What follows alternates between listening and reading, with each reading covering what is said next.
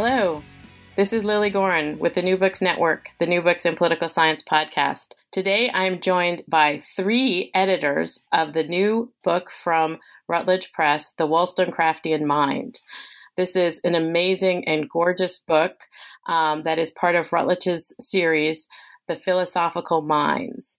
But today I'm joined by Sandrine Bergès, Eileen Hunt-Botting, and Alan Coffey.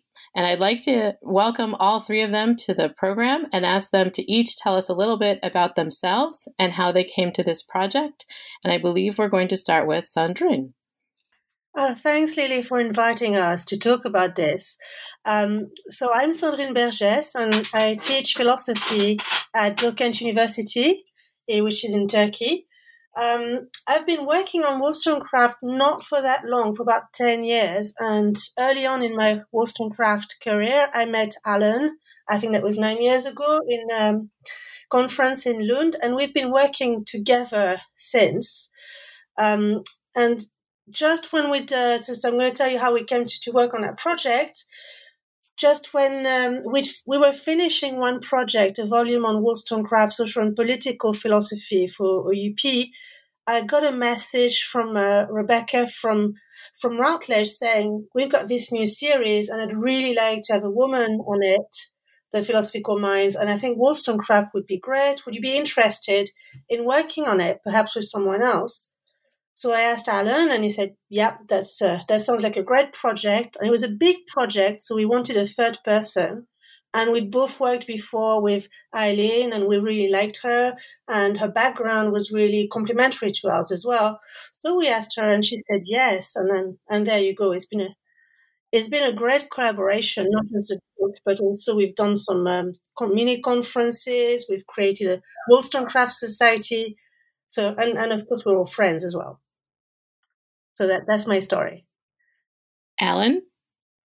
Okay, yes. Yes, well, I'm Alan Coffey, as Sandrine said. I teach global ethics and human values at King's College in London. And like Sandrine, I hadn't been working on Wollstonecraft for very long. I came at... I'm a political philosopher, really. So I came at the subject as a contemporary political philosopher, and I work in sort of Republican theory, which is a particular kind of social and political theory based around an idea of freedom. And it was just a chance conversation, because I was sort of unsatisfied with the contemporary way that things were done, and the husband of my then or previous PhD supervisor, Quentin Skinner, is an expert on Republican theory. And he just mentioned in passing, he just said, "Oh, by the way, you might find Wollstonecraft quite interesting." She mentions the language of slavery and domination, which is a key theme for Republicans. And then he said no more about it. No one had really taken that idea particularly seriously. But when I had a look at it, I'm not saying I sort of pioneered this. There are many other people. Lena Haldenius, one of our sort of collaborators as well, had already done quite a lot on this.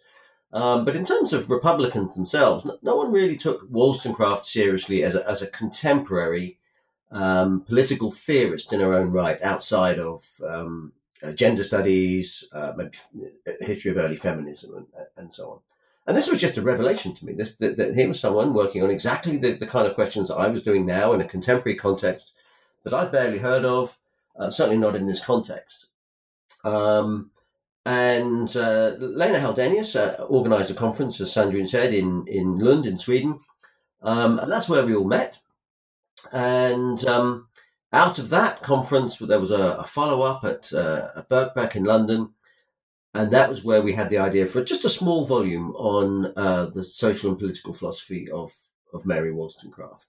Just to push the ideas. We've got sort of experts from different fields of Wollstonecraft scholarship, just to sort of push the idea that she's a serious philosopher, political theorist in her own right, which now is widely accepted, but at the time, well, I'm going to say at the time this seemed quite unusual. That's because that was the way it appeared to us. The more we probe, the more we find out that in Germany there were people working on this in the 90s, and other sort of non-Anglophone countries, that people going back to the 80s and 70s.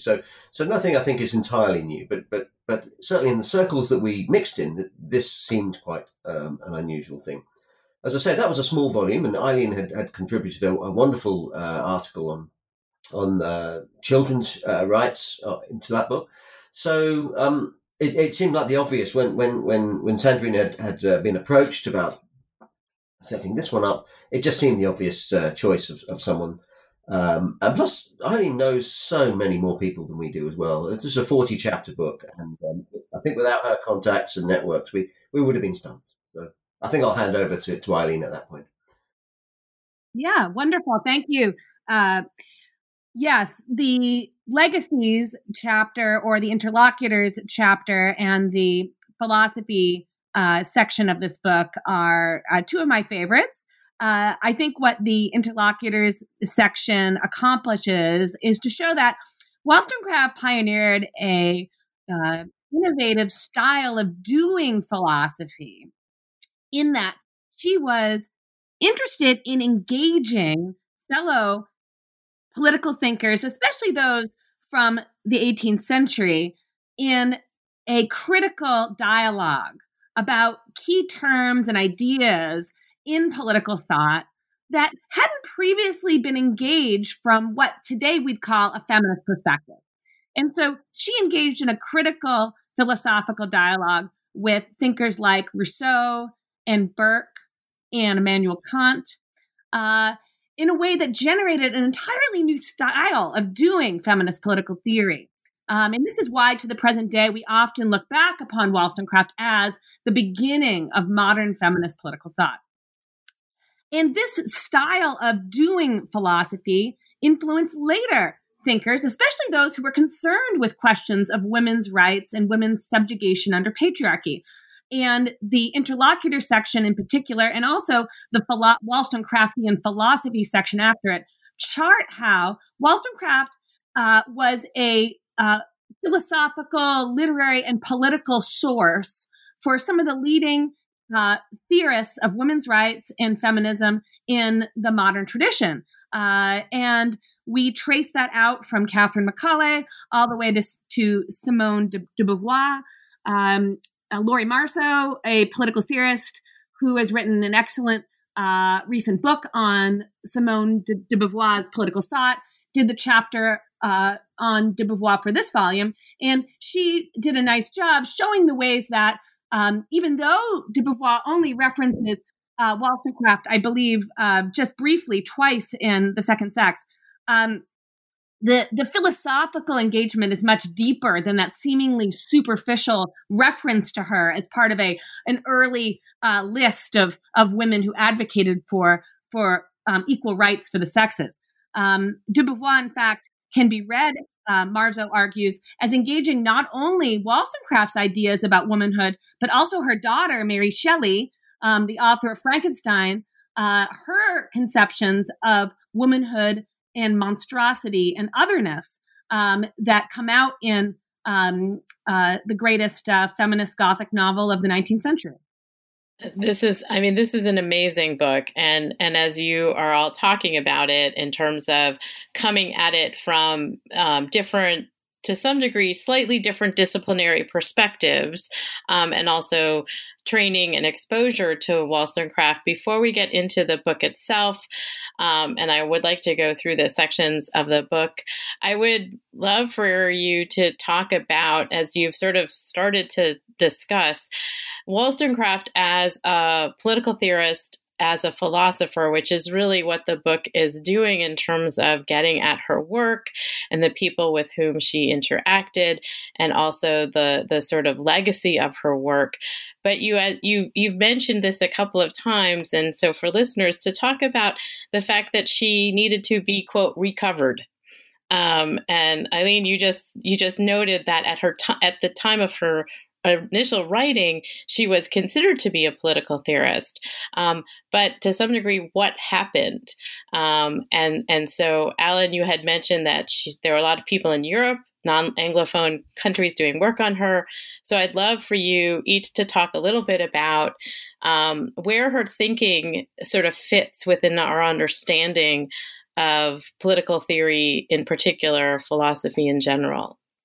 I think really this is a question for both Alan, who's done a lot of work on republicanism, and for Eileen, who's the real political theorist here. I just want to say that in terms of recovery, what Alan said earlier, it's quite true that in philosophy it was very difficult to find anyone working on Wollstonecraft, at least in the UK when I was studying. And she was considered, sometimes you could find her works in political theory sections of libraries and bookshops. But once I went to Oxford and asked in the main bookshop there, I can't remember what it's called, Blackwell perhaps, asked them where Wollstonecraft was, where I could find her. And they said, I think you can find her book in the travel section. That was in 2011, I think. So there's been a lot of change. I mean, a lot of recovery has been happening, and now you can actually buy philosophy books on Wollstonecraft and find them in philosophy section. But as I say, I think Alan and Eileen have probably more to say, so I'll pass this on to Alan. Yes, I'm not. I think I'm going to pass a lot of that over to Eileen. I think we might go round in circles a little on that, but I can say how it appears to me from the perspective I take. And as you say, Wollstonecraft was prominent, certainly in her time, perhaps notorious, certainly controversial. She wrote, before she wrote the Vindication of the Rights of Woman that we all celebrate and know, she'd written a very sort of high-profile Vindication of the Rights of Men in answer to Edmund Burke. So this was an intervention in a big debate. Burke himself was writing about the French Revolution in very critical terms, and he had particularly singled out, or the catalyst for what he wrote was a sermon given by Richard Price, a prominent dissenting minister, a very fine philosopher, also now largely forgotten as it happens. And he attacked him in very sort of scathing terms. So Wollstonecraft was the first to reply. I think she gets a little bit, too much credit for that. She was the first to reply, and it was remarkably quick in the time she'd written. The second to reply was Catherine Macaulay, wrote an equally fine response, and it really was only a few weeks later. People seem to focus on her being the first, but nevertheless, I mean, she was ahead of Thomas Paine and all this. So she sort of announced herself in very prominent terms, and she was gathering her skills and reputation as she reviewed for a sort of intellectual magazine at the time, and she was reading very widely, writing very forthright reviews. I think, as Eileen will point out, I mean, her writing was received in far-flung parts of the world. So she had a reputation. I wouldn't say she was, a superstar, but she certainly had a reputation.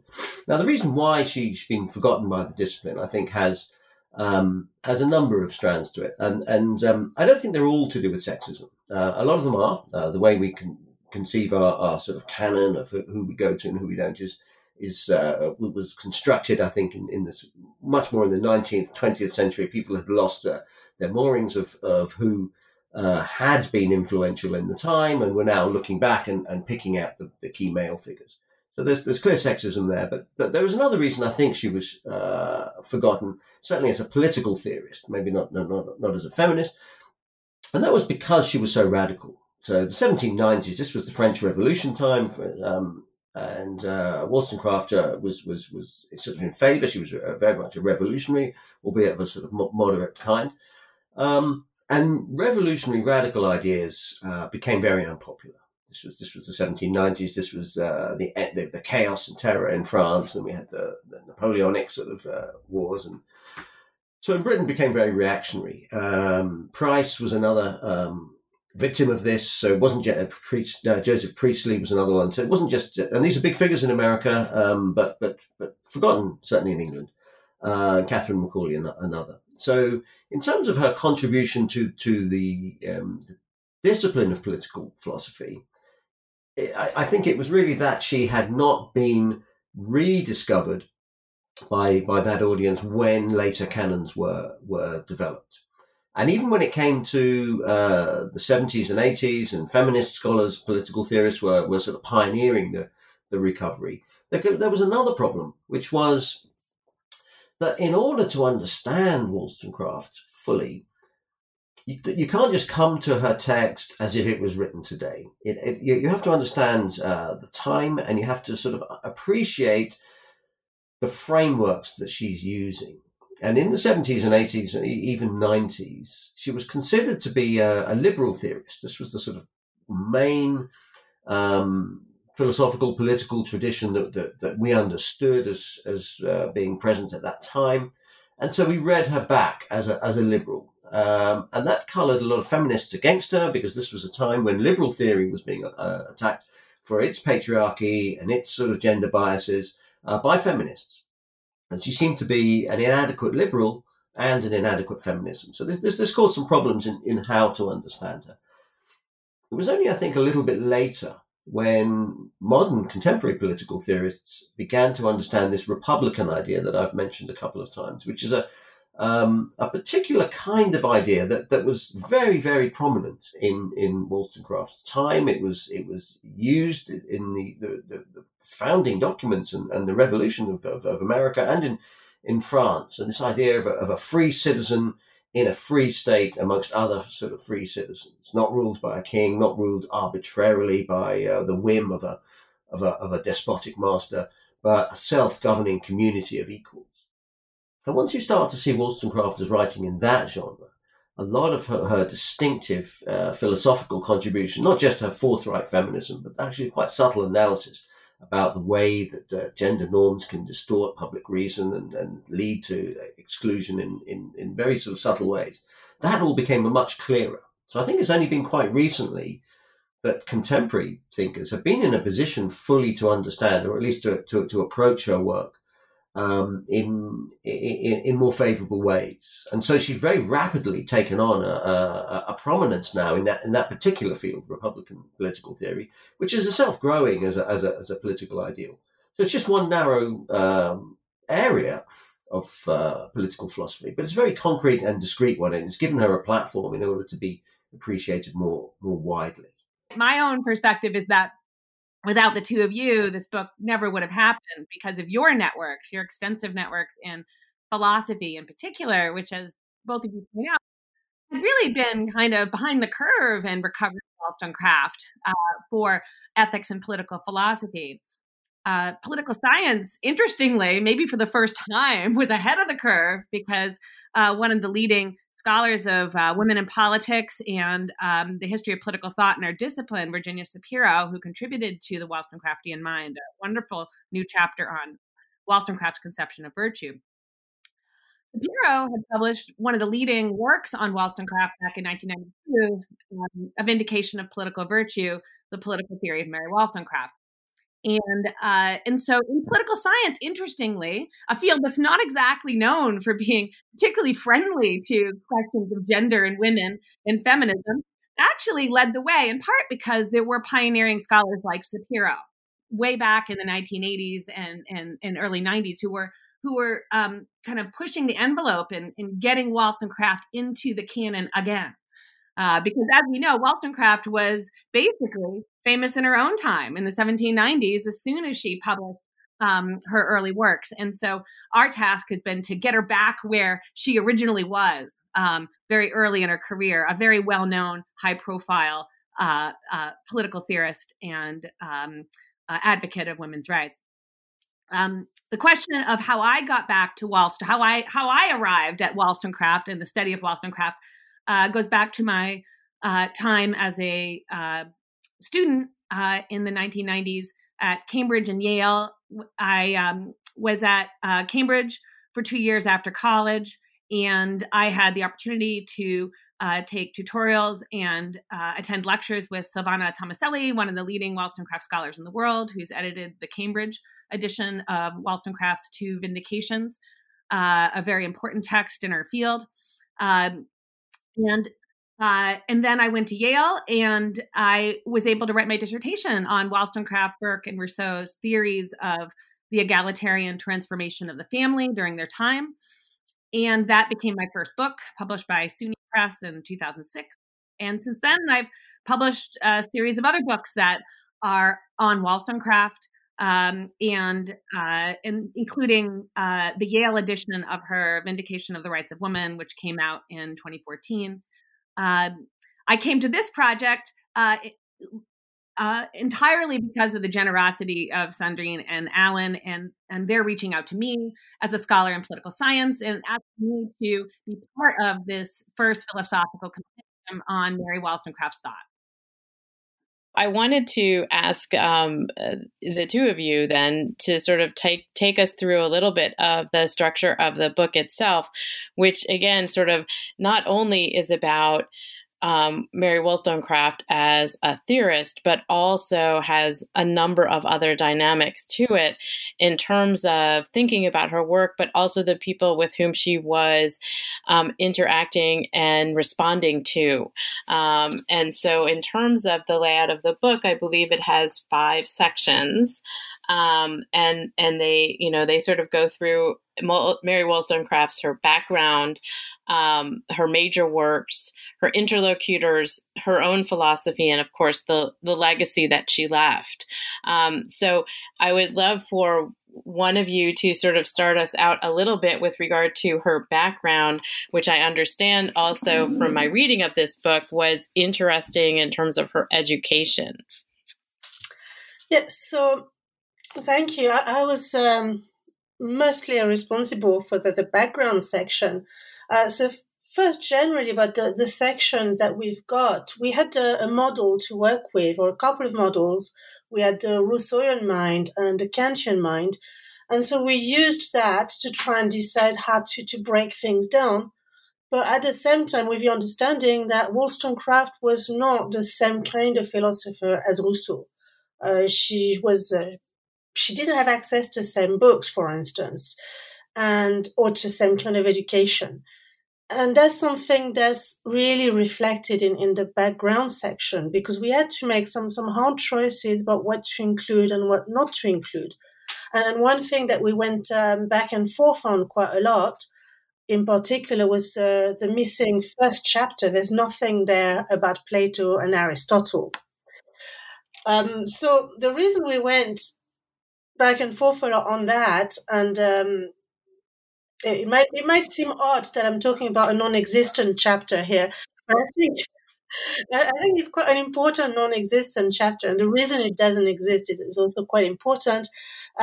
Is that we thought there ought to be one, probably because we do think that some of what she says is influenced by both Plato and Aristotle. But the problem is that we don't think she'd read very much Plato or Aristotle, and it's kind of hard to be influenced by someone you haven't read. So she knew people who had, like, for instance, Price was a Platonist, so he knew Plato. She talked with him. She would have heard about it, but most of the translations were done the year after her death.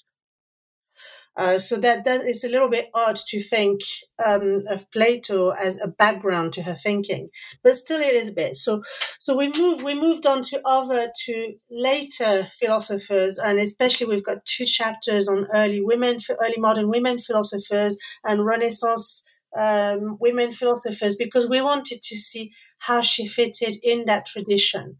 Because it's quite important when we talk about women philosophers or women political theorists in history that we don't always say, oh, look, she's the first one. No one's ever thought about these things before. She's the only woman in her time to have been doing this kind of work. And we wanted to say, well, that's not the case. There's a tradition of women talking about political theory, and so we're talking about them here in these chapters. And the other challenge we had in the background section was to showcase the right kind of social and political background, which was really, really important for her. So there was, the French Revolution, for instance, and the Enlightenment period. And we had to make sure that this came across to the reader as something that helped shape her thought, but also something that we need to know a little bit about in order to understand what she's talking about. So in particular, her republicanism was very much informed by what was going on in the French Revolution. And then so it was a matter of striking the right balance, not too much history, especially as it's not, as many people don't really know the history of that period. And I think that's a problem with the political thought and the philosophy of that period as well. It's a bit too late to be early modern, and it's a bit too early to be 19th century. And then so it kind of gets missed out. People don't really know what's going on there. So we had to make some choices and try to include the right kind of things. And I hope we succeeded. And Alan, do you want to add something about this section? Well, I think there's possibly the rational dissenters, which is tied in with her republicanism. So her Republican ideals, they draw from the period, they draw from the American Revolution, they draw from a number of sources, Rousseau as well. But one particular source was the rational dissenters, these non-conformist Presbyterian sort of ministers who were very much marginalised and sort of persecuted in Britain. They didn't have full civil rights. They couldn't hold office. They were foreclosed certain sort of professions. They would be excluded from the university system, for example. So they were very much outsiders. And they were normally champions of liberty in all its forms. So they championed the American Revolution. I think very famously, Price was a big sort of influence there. Joseph Priestley as well. But they bring their religious views very much into their work. They supported abolition as well, and early feminism, although I think that took a while to get going, and it was people like Wollstonecraft, Macaulay, Anna Barbauld, a few of these sort of pushed it in the UK and in England, and it would be the same in America and France. Other women would be pushing that, but this combination of religion, which had a sort of millenarian sort of feel. They very much were looking forward to a utopia when human beings would become rational and moral and virtuous, and the old prejudices would fall away, and with it, despotic rule. And so they had a sort of very much a sort of religious vision, but a rationalistic one as well. And Wollstonecraft fits, I think, very soundly within that. Price was her big mentor. We see a break. I mean, I'm going to slightly talk now, I suppose, about the next section, which is her major works. But alongside the vindication of the rights of women, she's written a lot, and those are not very well discussed. But there is a break, I think, between her early work. She wrote something on the education of daughters. She put together a female reader for educating young girls and various things. And we can see her early philosophy emerging in that. But really, there's a sharp break when she writes the Vindication of the Rights of Men and Woman. And that coincides, is, as I think, quite clearly sort of influenced by her meeting with the rational dissenters. So they're a big part of her philosophy. So that's just one extra chapter there. Shall I move on to the major works? Yeah, I was going to ask you to sort of for you to both talk about the works themselves and how they help us to understand her as a thinker, the linking together of the work, as well as, sort of what each work individually can speak to. Well, the chapters then are the Vindication of the Rights of Men. This was this early intervention against Burke, and that really is written in the context of the French Revolution. But that is a very sort of political piece. It's written in terms of, it's a very good piece of political philosophy. We can talk about rights, we talk about liberty, we talk about freedom and slavery, hierarchy, the corruption of virtue. These kind of general political ideas come through very, very clearly in that. But it's a sketchy work. very hurriedly written for a particular purpose. Then there's the Vindication of the Rights of Woman, the one book that everyone's heard of, where she puts out her case for women as equal citizens. The word rights is in the title. It doesn't sort of overtly talk about rights, but they're very much part of the philosophical sort of background of what she's talking about. She's talking about equality, independence, and independence means you're a citizen of equal standing, equal protection under law, equal representation within the law. That's also an idea she started in The Rights of Men, but sort of pursues in this book. So you've got rights, but you've also got this kind of gendered perspective where she unpicks the kind of background of patriarchy, how effectively gender biases and the way we think skew our ability to reason and deliberate and understand women as equals. So even if women had rights, they would be of no use to women. They would be unenforceable until we can remake the gender relations between men and women, because it's the social prejudices that are so much more powerful than the legal exclusions themselves. The legal exclusions and the lack of rights are just manifestations of how women are actually conceived of, and we've got to attack that first. So this is sort of groundbreaking stuff.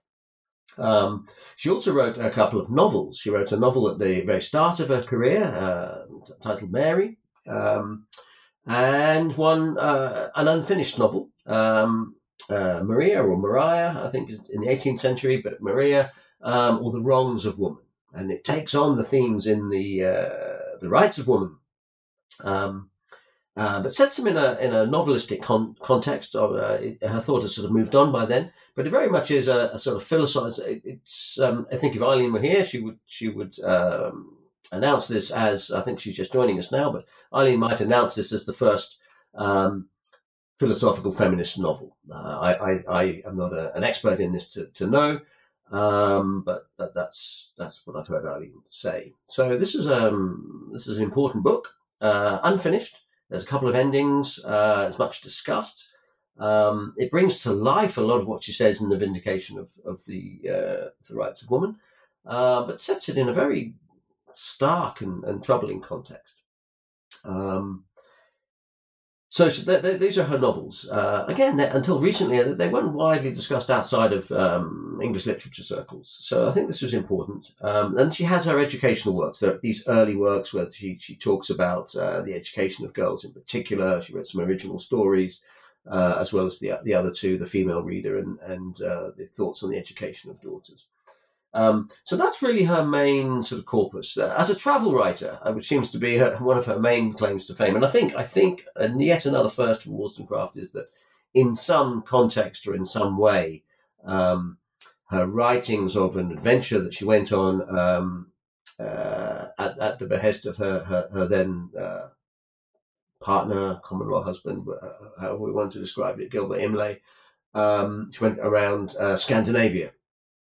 From Germany through Norway, Sweden, and Denmark and Sweden, and amongst other things, and that's a remarkable book in its own right. Amongst other things, I've read that it's the first of a certain genre of travel writing as well. So she's chalking up a lot of innovative firsts here. She wrote a moral and a history of the French Revolution. Again, people say, well, as history itself, it's a bit derivative, but there's a lot of important philosophy in there. It's actually a very, very detailed and important work. And she wrote a lot of letters. So this is the part two, the major works.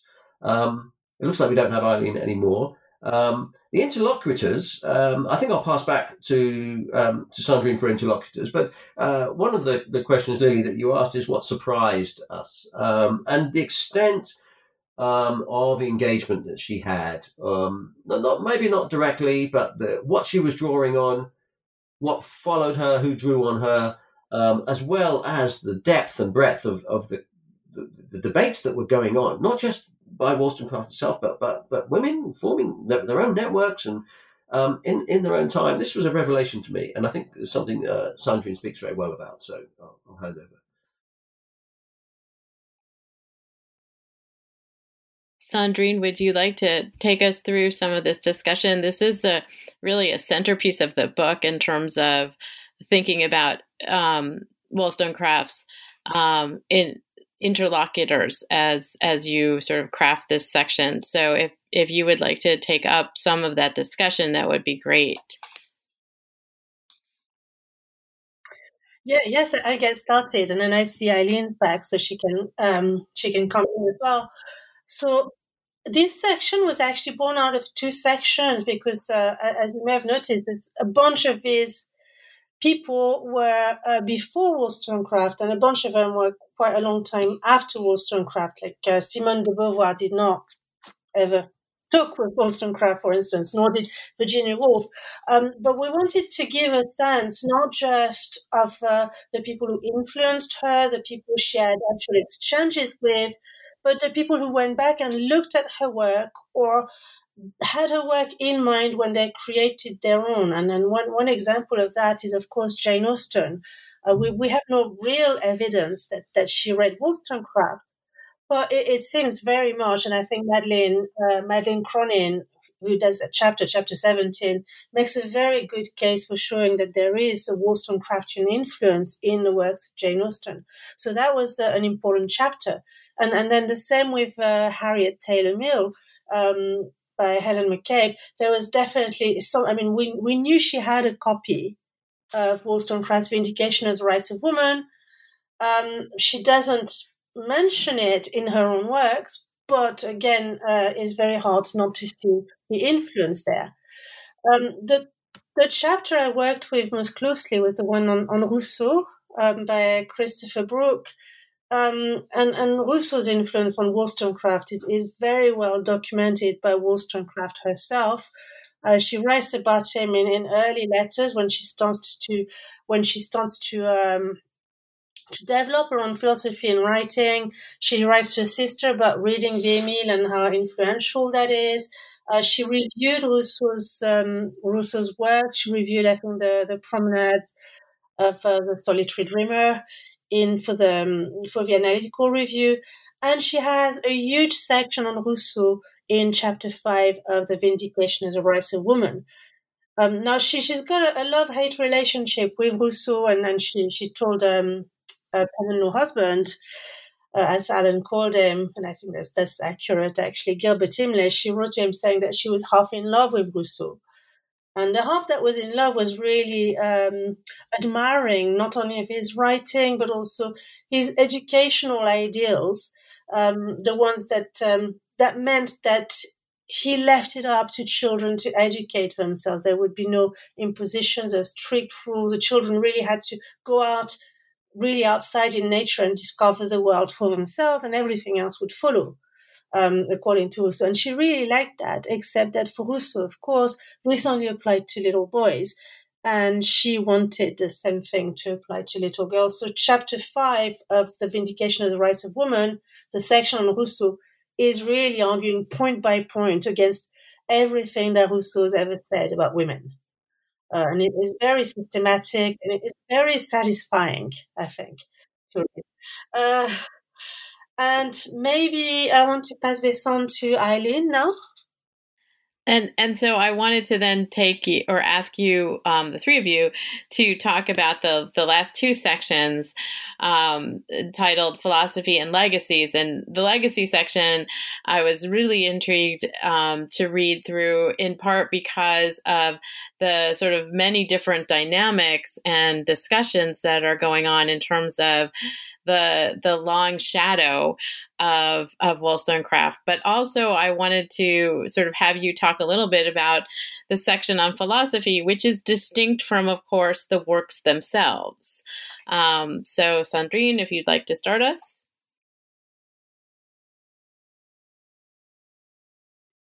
Okay, yes. So the section on philosophy, what we wanted to do there was to get philosophers to pick out particular philosophical themes or questions in Wollstonecraft, and I'm sure how she engaged with it and how you can engage with her as well. So, for instance, Martina Reuter's Reason, Imagination, and Passion. So that that's really picking out three concepts that are very important in 18th century philosophy, but also even in 17th century philosophy. Reason and passion are the two ways in which philosophers try to describe the human mind's engagement with the world. And the imagination is perhaps something that's a bit more specific to Wollstonecraft. And I think it's important that, so Martina brings that out really well, the way in which it's not just a debate between the reason on the one hand that's very cold and very sensible, and the passions that carry you to do things that you might regret. It's also the imagination is a way of linking between the two and of using the passions in order to direct reason a little bit better. And that's really fascinating. Another one is the chapter on virtue by Virginia Sapiro. So we could not ask Virginia to do that chapter because she's written a book about it, a book that was really influential and one of the early texts, I think, in political theory and political philosophy to alert us to the existence of Wollstonecraft as a thinker that we had to engage with. And then there's a chapter on theology and religion as well, which I think it was really important to have because very often people think of Wollstonecraft because she was a Republican, because of her sympathies with the French Revolution. They think of her as an atheist, and she definitely wasn't. And this is to the point where I was actually asked to contribute to a volume on atheism, a chapter on Wollstonecraft. I did, but I warned the editor, look, she was not an atheist, so I can write about, which aspect of her thoughts led people to think she was an atheist, but she definitely wasn't. So we wanted to have this chapter in there for that reason. Maybe I can move on to Alan here. Yes, okay. So the having the section on philosophy itself, I think it is important for Wollstonecraft because so often we package everything about her in terms of what she says about women, and here we get fine professional philosophers to examine different parts of her thinking in terms of the key philosophical approaches, themes, subjects that you would expect to find in any philosopher. So epistemology, this is fundamental to how philosophy is done, particularly in this time. What is our theory of knowledge? That's going to underpin everything we do. The same with her theology, which was pervasive not only in her time but in her thinking. Virtue was a hugely important sort of moral and rational epistemological subject.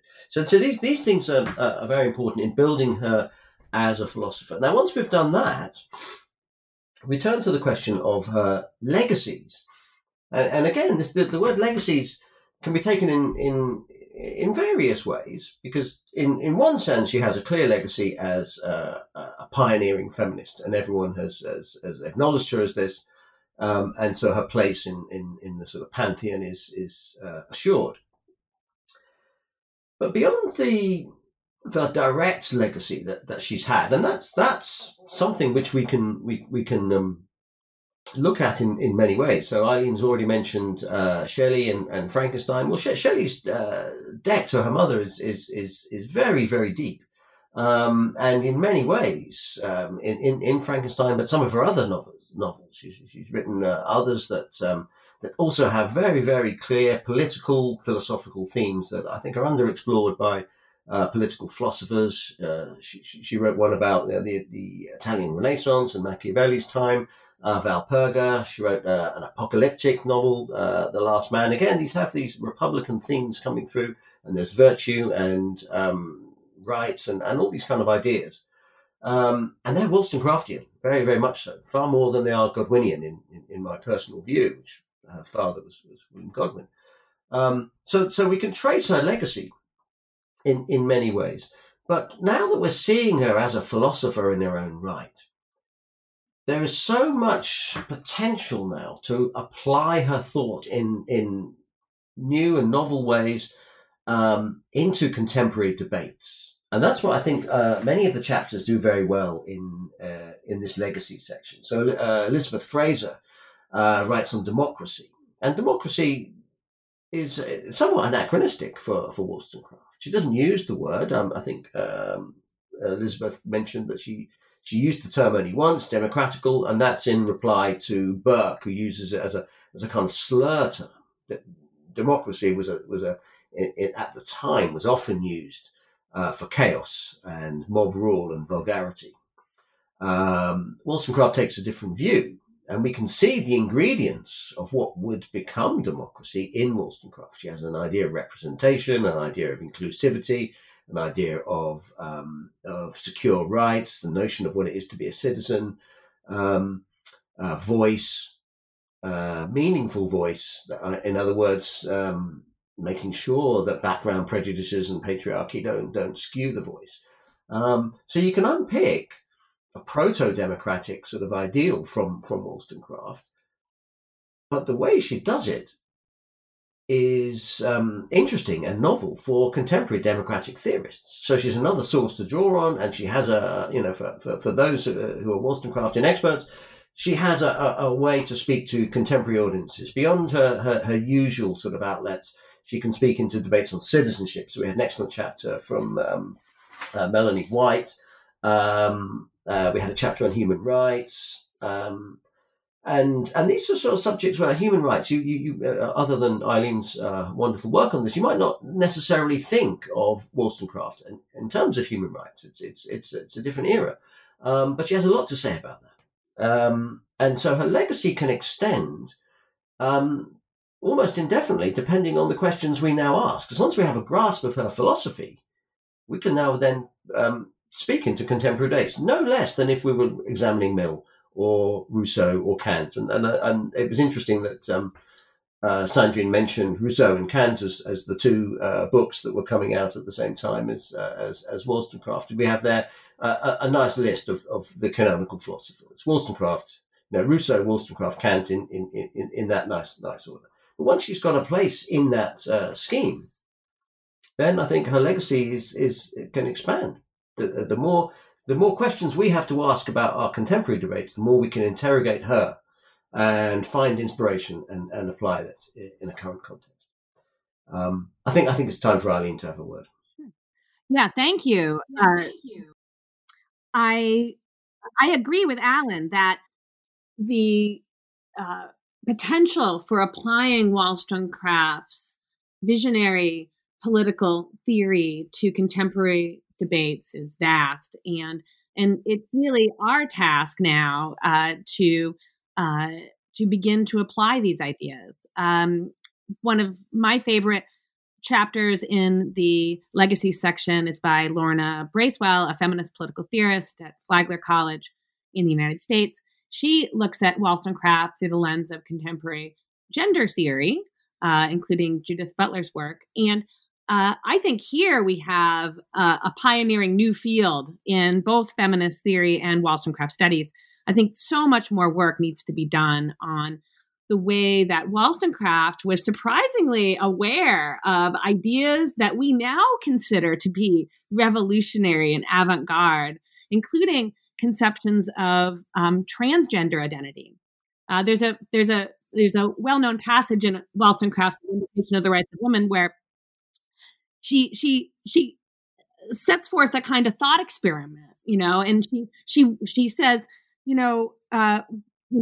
perhaps there are some women who actually have the souls of men inside their bodies, and she means it as a thought experiment. She doesn't mean it literally, but this thought experiment philosophically, I think, anticipates some of the questions we're having today around what it means to be transgender.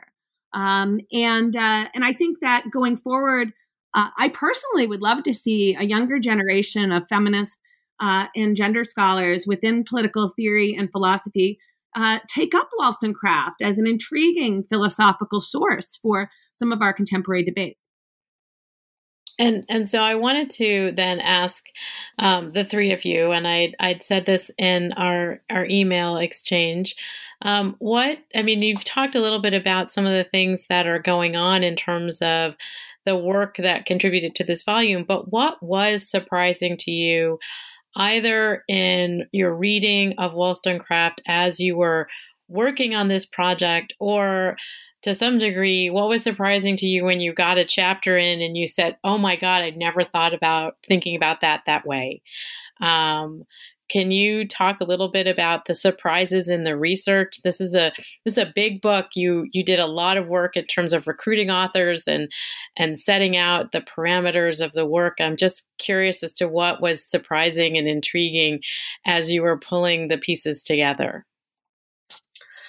I'll start. To me, what came as a surprise was the sheer breadth and depth of the existing scholarship on Wollstonecraft, because up till now I'd only really looked at works by philosophers, but Eileen especially introduced us to so many people who'd been working on Wollstonecraft, some of them for a very long time, like Wendy Gunther Canada, for instance, who'd been working with her in teaching, in developing theories. For instance, the chapter on education in Plant 2 by Susan Laird, she clearly has been working on educational theory using Wollstonecraft's work, and that to me was amazing. And the other thing that I found really surprising was how well we managed to get this done on time. That's very impressive. We managed to submit a huge manuscript on time, basically, and that I was very impressed by us, and I'm quite surprised that we managed to pull this off. Yeah, and with that, actually, on that, it's no mean feat. I've contributed chapters to books that I wrote a year before we started this project, and we're still waiting for those to come out. So my thanks go to the contributors who were actually very good at getting things done and turning it around. Yeah, I would echo what Sandrine said about the extent of Wollstonecraft studies that perhaps had been done in pockets of academia that we weren't aware of, and that's probably a reflection of our own parochialism and probably Anglo-centric parochialism as well. But another thing that struck me that I alluded to earlier was in some ways Wollstonecraft is the tip of an iceberg. That the depth that we're finding in her work is exceptional, but it wasn't unique. There are other women that have been less studied that are awaiting a similar kind of recovery and rehabilitation. Catherine Macaulay is one. That was my own chapter for this book, so I spent some time looking at her, but she's in a similar position to Wollstonecraft. A huge reputation in her time, extensive network of interlocutors, influence, entirely forgotten until really the early part of this century.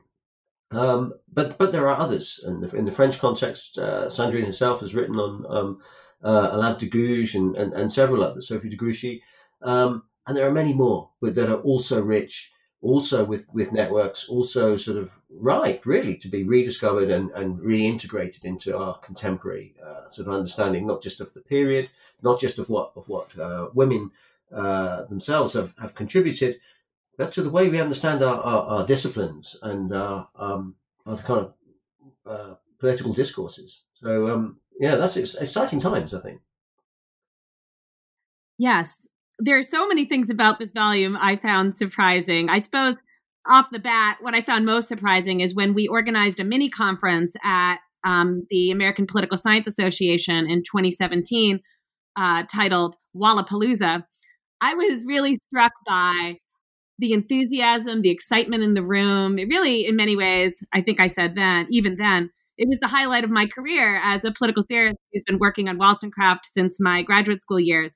Just to see people so engaged and interested in Wollstonecraft and her ongoing relevance for political theory, philosophy, and political science.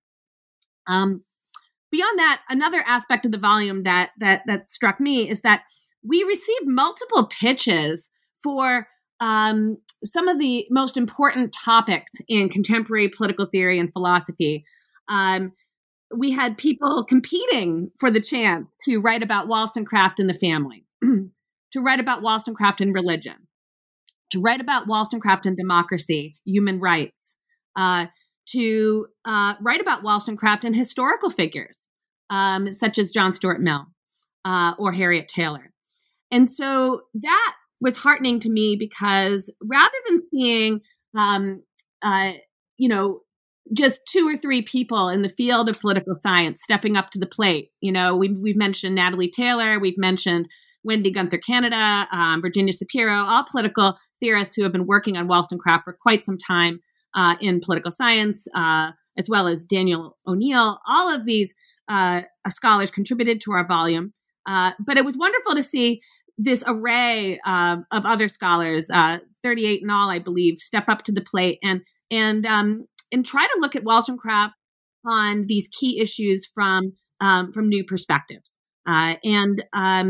There's a lot of debate today whether schools of thought such as liberalism, democracy, human rights still matter anymore? Are we in an age of the death of democracy? Are we in the age of the death of liberalism? Are human rights antiquarian ideas, often subverted and used in ways that are antithetical to their original conception? And it was so heartening to see a legion of scholars step up to the plate and say, Wollstonecraft conceived ideas such as republicanism, liberalism, democracy, and human rights in ways that still speak to urgent concerns of the day. And I did wanted to ask you about Wallapalooza a little bit, and also the establishment of the Mary Wollstonecraft Society, both of which seem to have come out of this arrangement, this volume itself, but also your interactions with each other. So just briefly, can you explain what Wallapalooza was, in just a few more details than you did, and also the establishment of a new sort of society? So I think Wallapalooza was really Eileen's brainchild. So I'll let her explain it. I'll say a few words about the founding of the society. This actually happened at our first Wallapalooza in San Francisco. And we got together and we said, well, we need to have a society. And we said, well, let's have a society. Here we have a society. And then there was a bit of to and fro with an existing Wollstonecraft Society run in London by Bill Rowlatt and a few other people. And we decided to call it the Mary Wollstonecraft Philosophical Society. And so far we've got a website, and we'd really like to recruit more people to help us manage that website and create a list, etc. And we've started a collaboration with another group in London, so with the Wollstonecraft Society that exists in London, and another group as well that's run by Emma Cleary. And they host a Wollstonecraft celebration, which is now once a year as well in London. And Eileen and Alan have been to the first one. I'm going to be at the second one. So this is all really exciting. We're reaching out into the world thanks to this book, I think. But I think Eileen should talk about Wallapalooza. Okay, yes, I can speak briefly about that.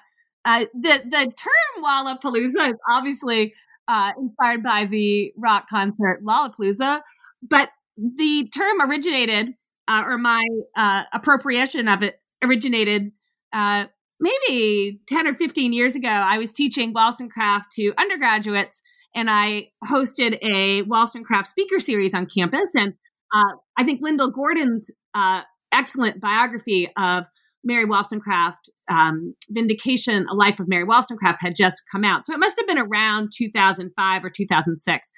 And Lyndall came to campus and gave a lecture, and she contributed the chapter on Virginia Woolf to our volume, The Wollstonecraftian Mind. And Lyndall gave such a wonderful lecture. It inspired a real enthusiasm in the students for recovering Wollstonecraft, and for integrating Wollstonecraftian ideas into their everyday life, in the way they thought about things like gender and the family, and democratic participation. And I was really struck by that. And I wanted to come up with a term to convey to my students this enthusiasm they felt for Wollstonecraft. And I forget exactly when it got coined, but it was, I think, during the visit of Lyndall Gordon to campus. And before long, my students were spreading it about.